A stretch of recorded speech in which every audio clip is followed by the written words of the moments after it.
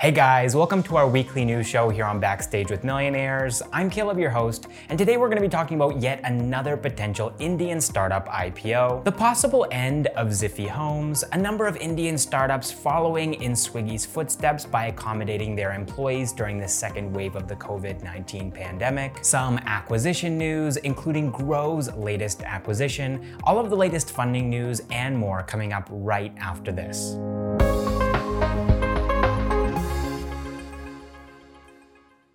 All right, so first up in the news, CarTrade, which is an online platform for selling new and used cars, is expected to file for IPO by the end of this month. With this IPO, they're planning to raise approximately 2,000 crore rupees, and when they do go public, they'll be the first Indian online auto classifieds company to do so. So CarTrade was started by a man named Vinay Sanghi, who was the CEO of Mahindra First Choice from 2000 to 2008. During his 8-year tenure, he managed to turn Mahindra First Choice into one of India's largest used car companies, but it was around 2008 when he decided that he wanted to do something of his own and founded CarTrade in 2009. Within 2 years, they had more than 20 franchise stores across the country and were selling 8,000 cars every single month. From there, they partnered with banks and NBFCs to offer loans to people who couldn't afford to pay upfront,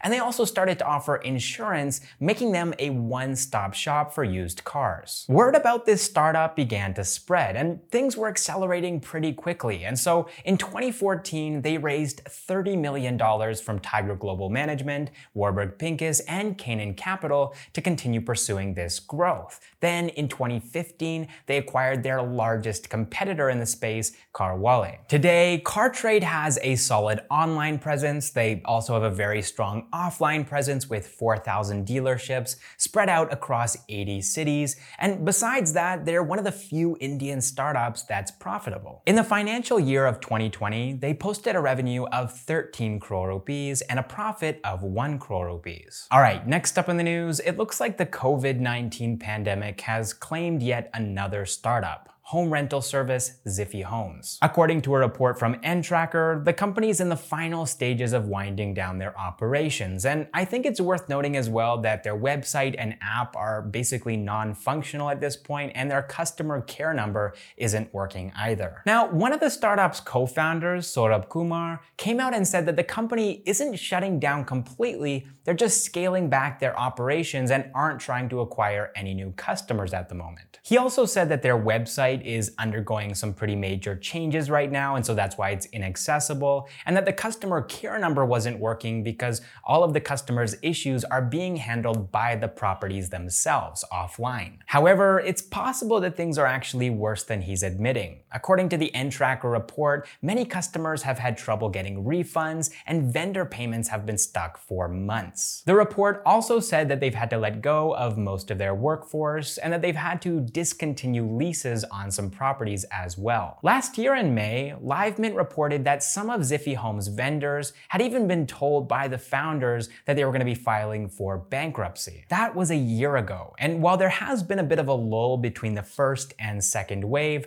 I can't imagine that things have gotten any better for Ziffy Homes. In fact, I'm sure that they've gotten much worse. But anyways, moving on to some more positive COVID-19 related news, last week we reported that Swiggy had introduced a 4-day work week, and it looks like now Oyo has followed suit. But besides this 4-day work week, Oyo has also introduced a flexible, no questions asked, infinite paid leave policy, which is pretty amazing in my opinion. Besides Oyo, another startup that's taking the pandemic head on by making internal policy changes is Zerodha. According to a tweet from Nitin Kamath, they've killed all work-related chat post 6 p.m. and holidays. Now, obviously these are just 2 examples, and I'm sure there's plenty of other Indian startups that are taking similar action. So if you work at one of them, definitely leave a comment down below and let me know what the company that you're working at is doing doing to make things easier for their employees during this difficult time. All right, moving on to some acquisition news now. Online stock trading unicorn Groww has signed a deal with one of India's leading mortgage lending firms, Indiabulls, to acquire their mutual funds business for 175 crore rupees. Now, to me, this acquisition really illustrates how strong India's startup ecosystem is right now. Groww is just a 5-year-old startup, but they're acquiring a 21-year-old firm. This acquisition is going to enable Groww to build their own mutual funds products, and they're going to be able to expand this new business rapidly because of their user base of 15 million people. All right, next up in the acquisition news, on-demand fuel delivery startup FuelBuddy has acquired another fuel delivery company called MyPetrolPump. With this acquisition, FuelBuddy will gain access to 100 new refuelers across 30 cities. All right, moving on to some funding news now. E-commerce giant Flipkart is in talks to raise between $1 billion and $2 billion at an expected valuation of about $30 billion.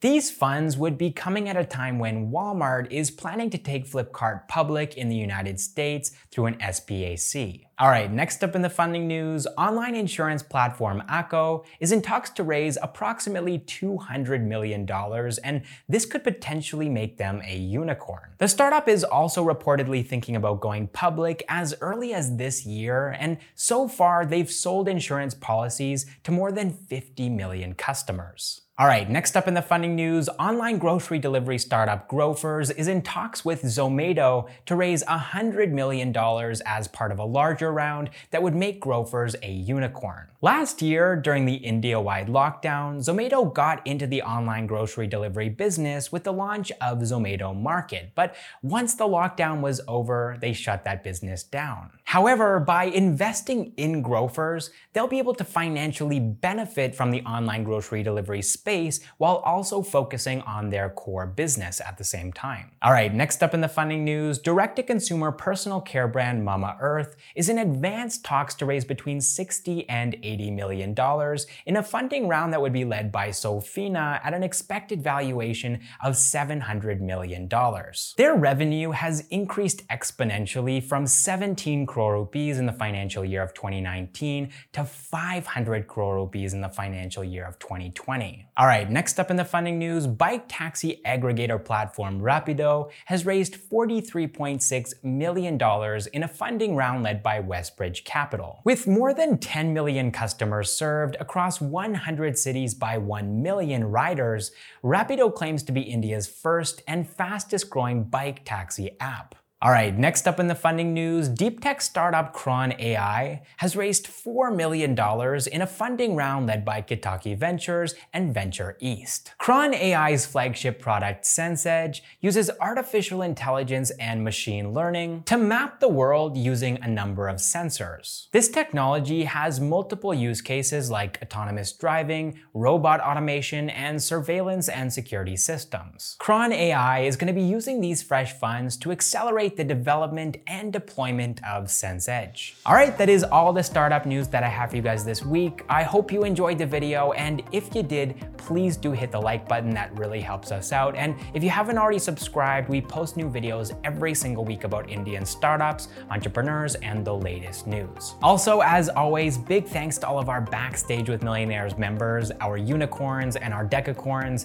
It still blows my mind that you guys are enjoying our content so much that you're willing to put your hard-earned money into what we're doing here at Backstage with Millionaires. So thanks again. But even if you can't afford to financially support us, just watching this video through to the end is a huge help. So thank you for watching this episode of Backstage with Millionaires, and I will see you in the next one.